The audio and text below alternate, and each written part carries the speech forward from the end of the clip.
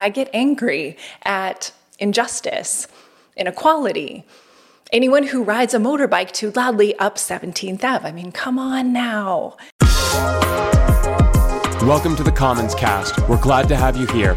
We hope you find something meaningful in our teaching this week. Head to commons.church for more information. Hi, everyone. It's so good to be with you today in the live stream. If we haven't met, I'm Bobby, and I'm a pastor here at Commons. I'm even a pastor in your living room. I'm a pastor in your Instagram story. I'm a pastor in your Zoom calls. This is church in the time of COVID-19, so you just never know where my face might show up.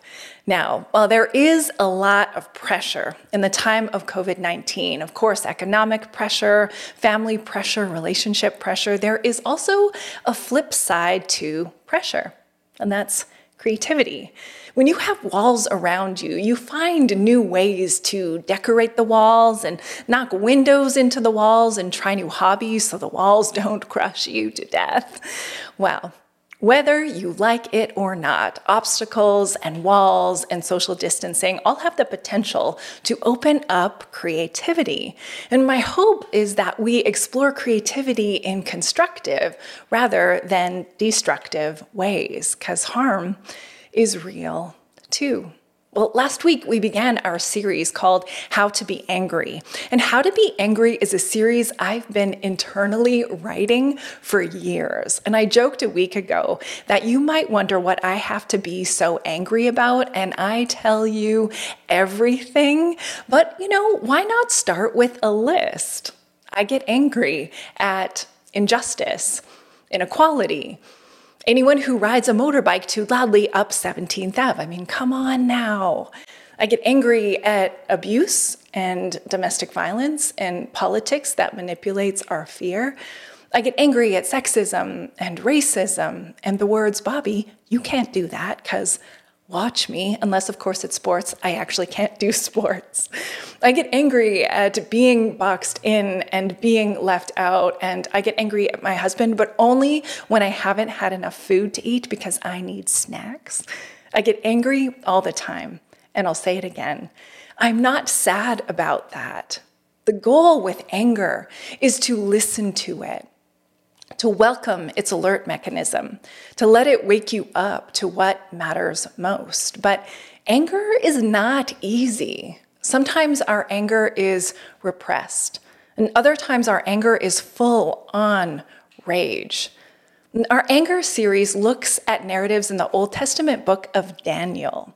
And I really dig these post-exilic works in the scriptures. The people closest to the text are deep in the human struggle of finding meaning in hard times. But tough times can lead to great questions like, who are we? And what matters to us? And where did we go wrong? Last Sunday, we spoke about how to be angry at God. And in the story from Daniel, the character of Nebuchadnezzar, the king of Babylon, has a very bad dream. And he demands that the wise men in his court tell him what the dream means, only he wants them to interpret the dream cold without any clue about its content. If they can't do it, the king says he'll kill them and turn their homes into rubble.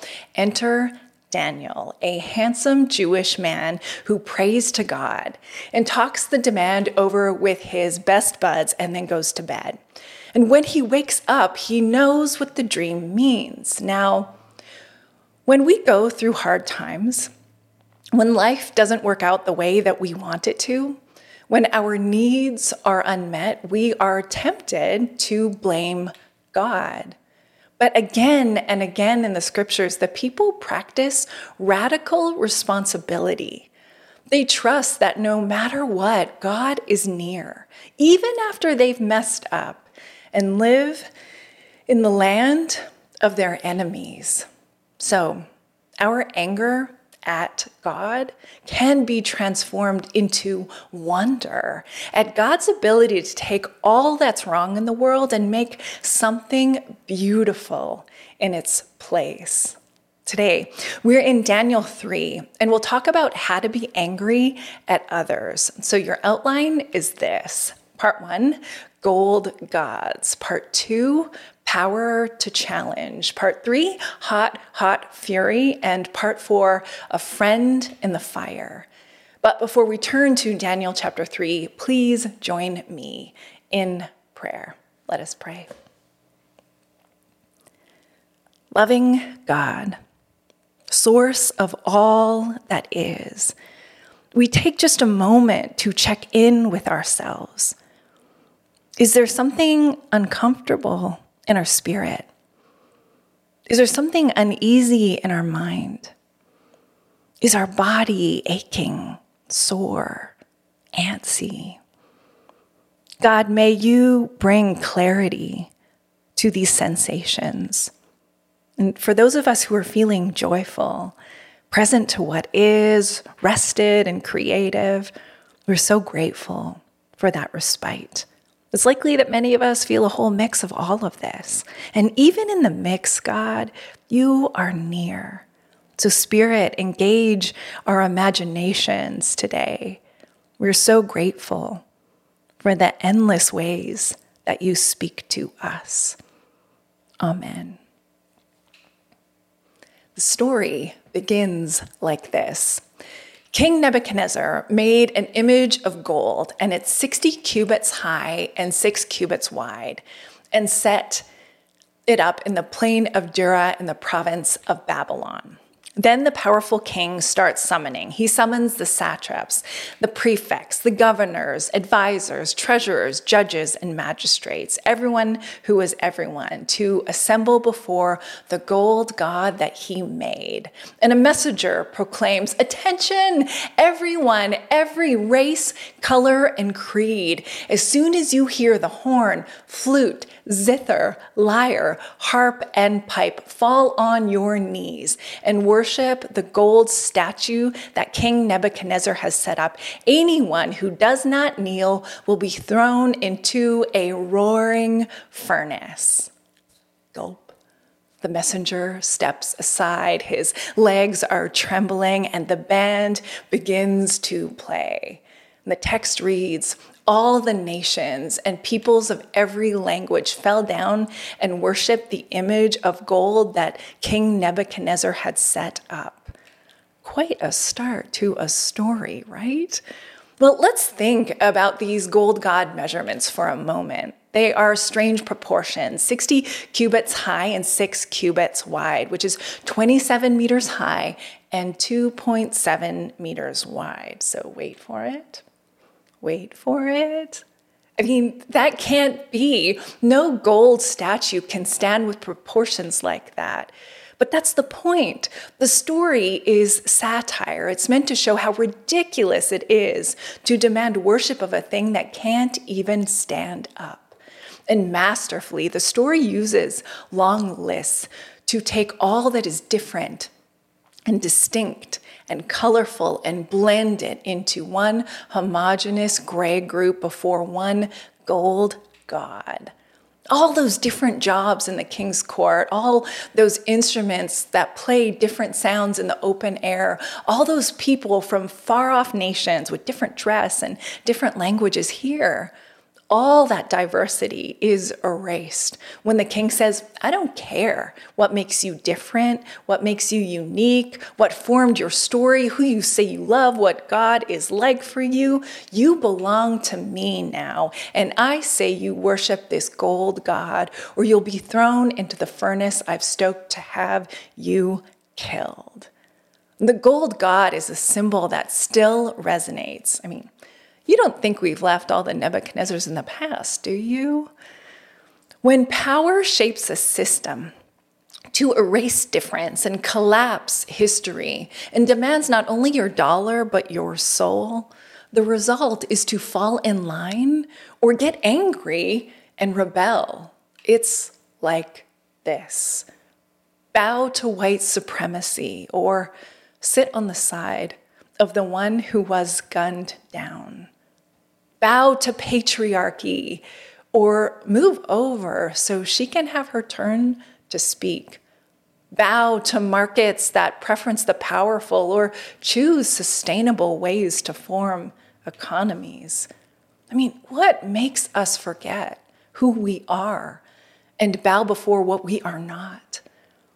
What do we lose when we all talk the same and walk the same and believe the exact same thing? I mean, what anger festers inside of us when we are stripped of our distinct selves?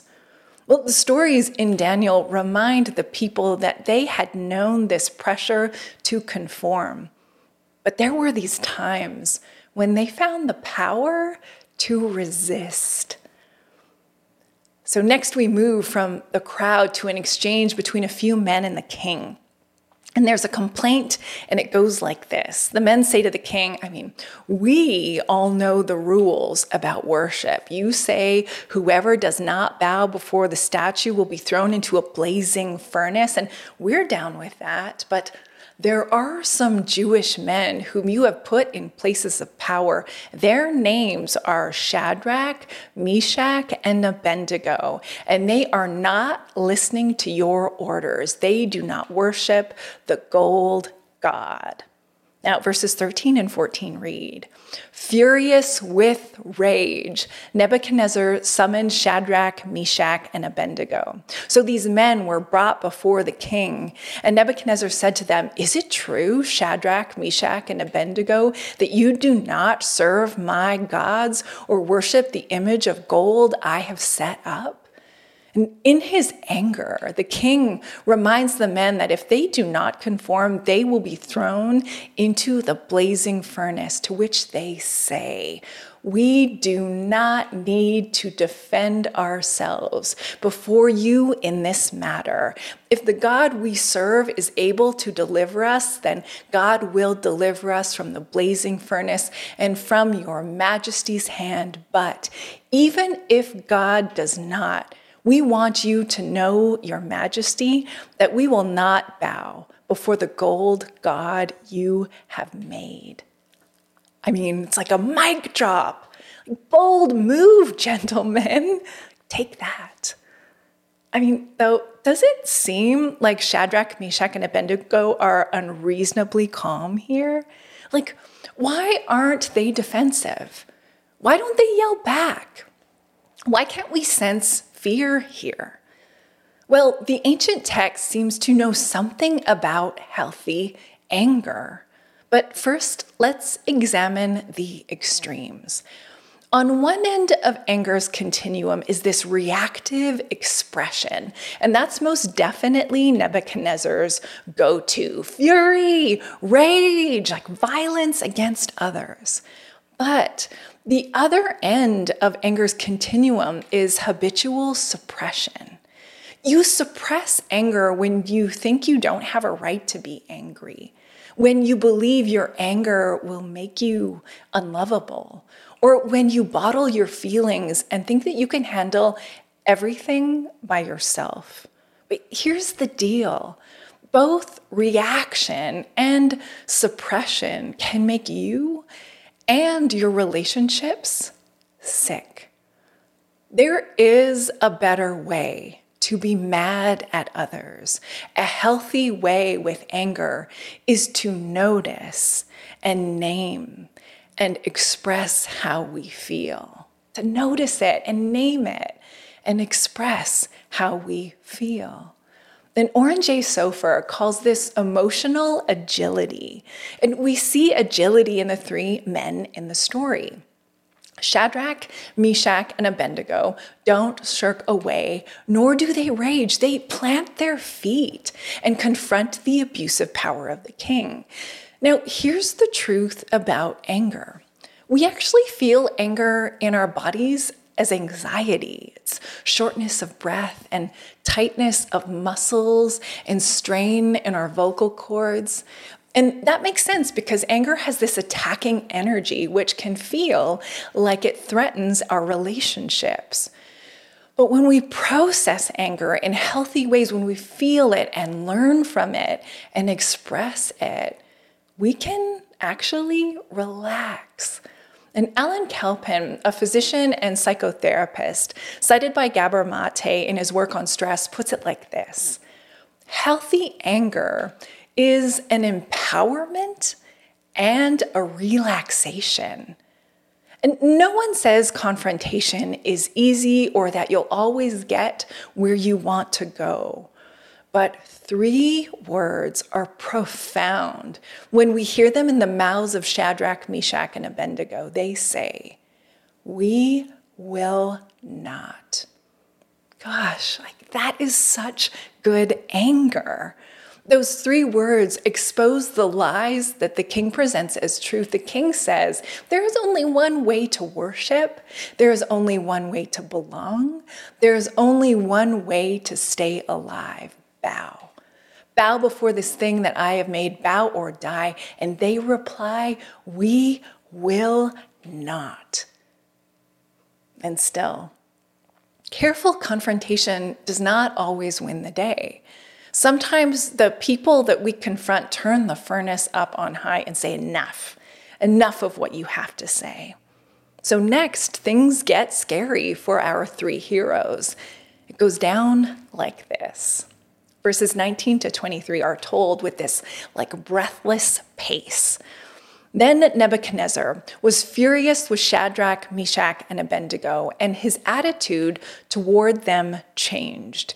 He ordered the furnace heated 7 times hotter than usual and commanded some of the strongest soldiers in his army to tie up Shadrach, Meshach, and Abednego and throw them into the blazing furnace. So these men, wearing their robes and trousers, turbans, and other clothes, were bound and thrown into the blazing furnace. The king's command was so urgent and the furnace so hot that the flames of the fire killed the soldiers who took up Shadrach, Meshach, and Abednego, and these 3 men, firmly tied, fell into the blazing furnace. The fury of the king is big drama here.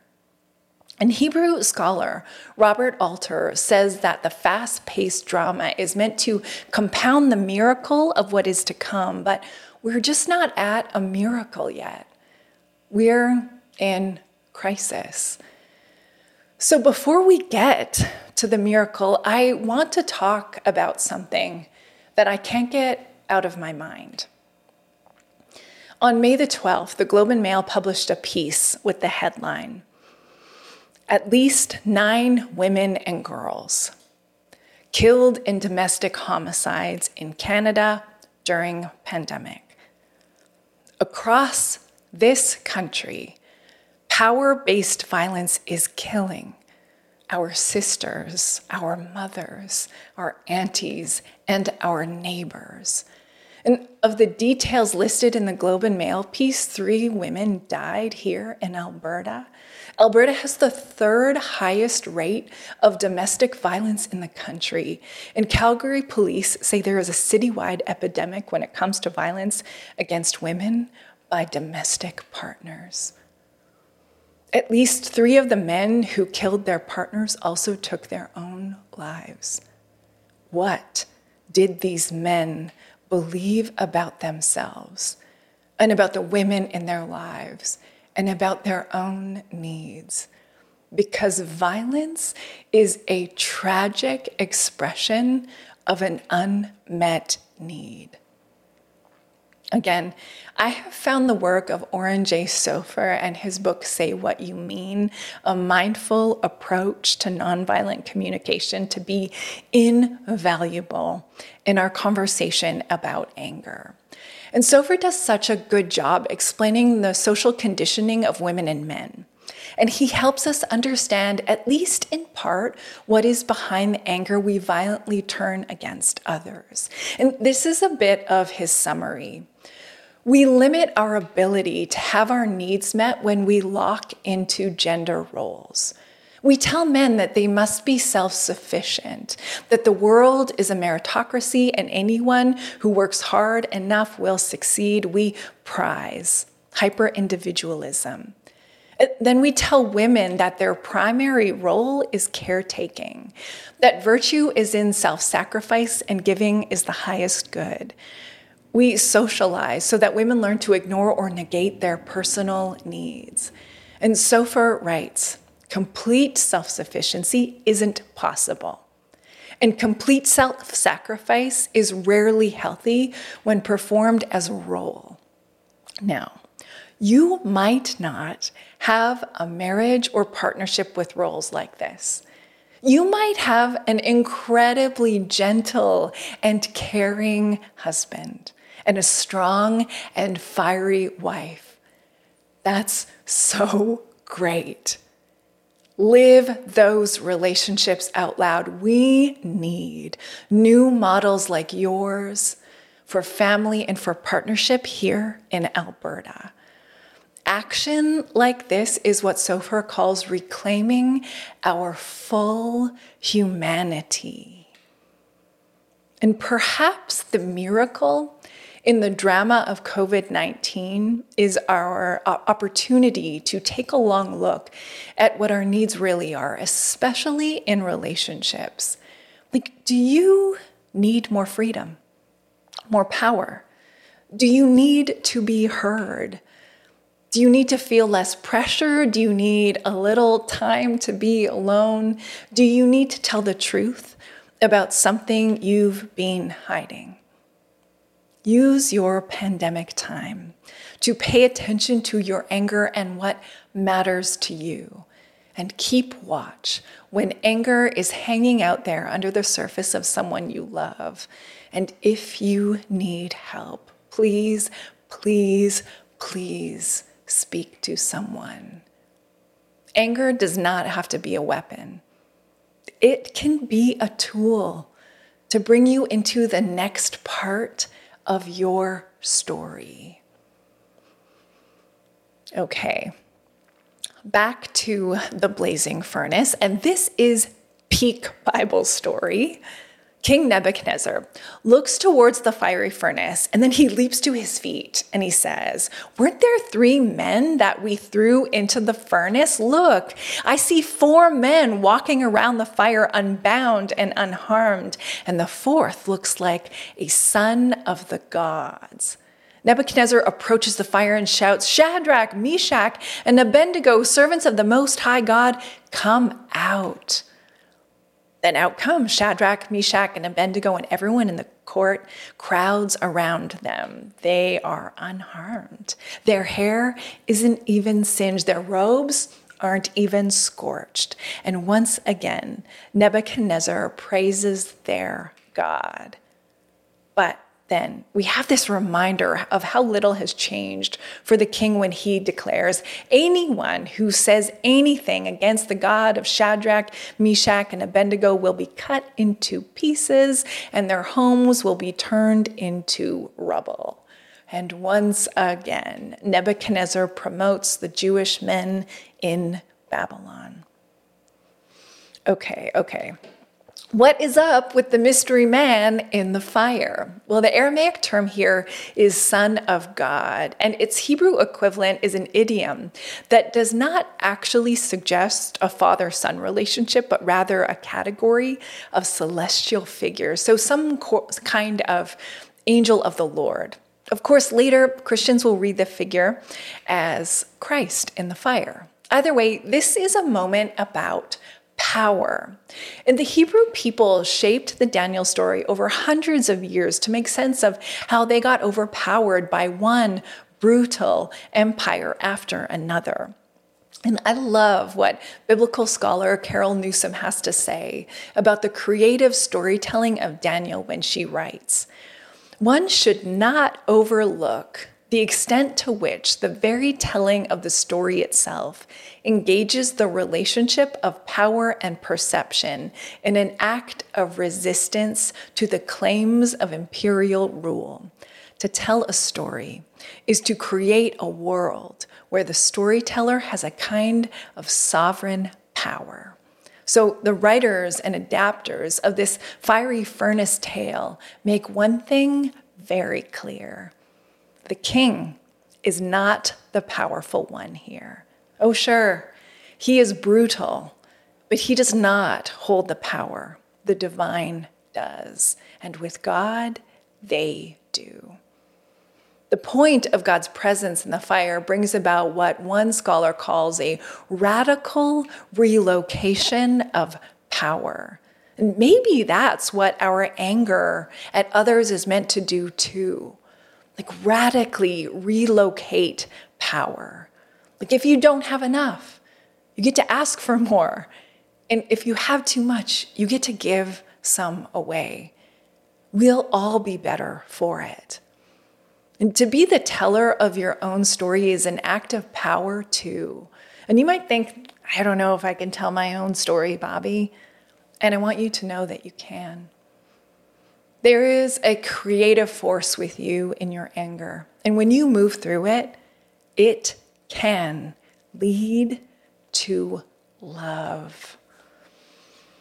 One of the benefits of life in a pandemic is that we are sharing our creativity with each other.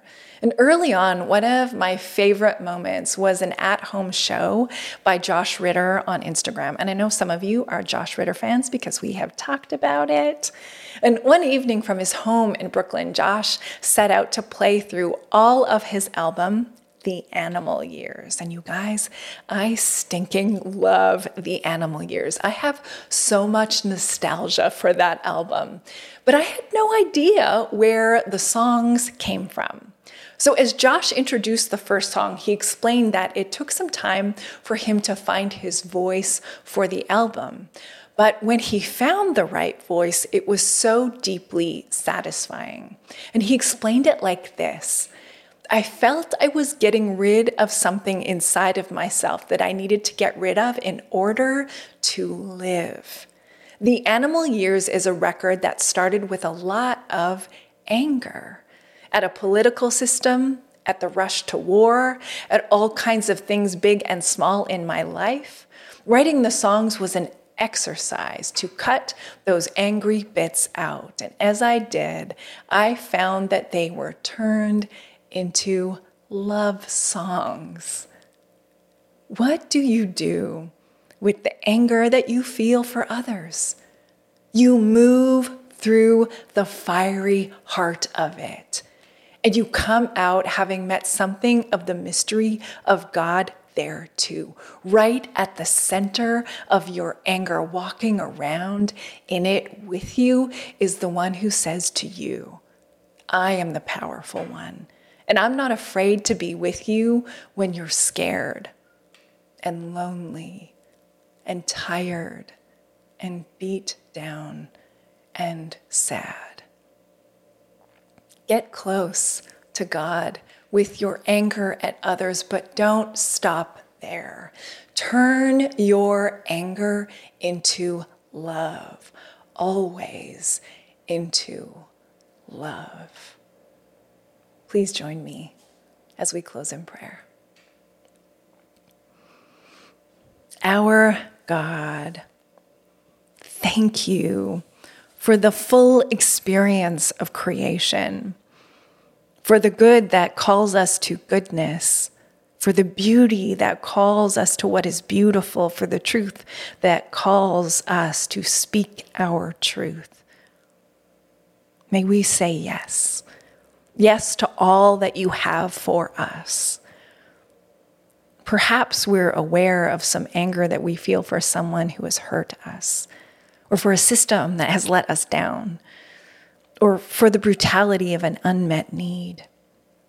God, can we turn to our left and to our right, and can we find that you are there with us?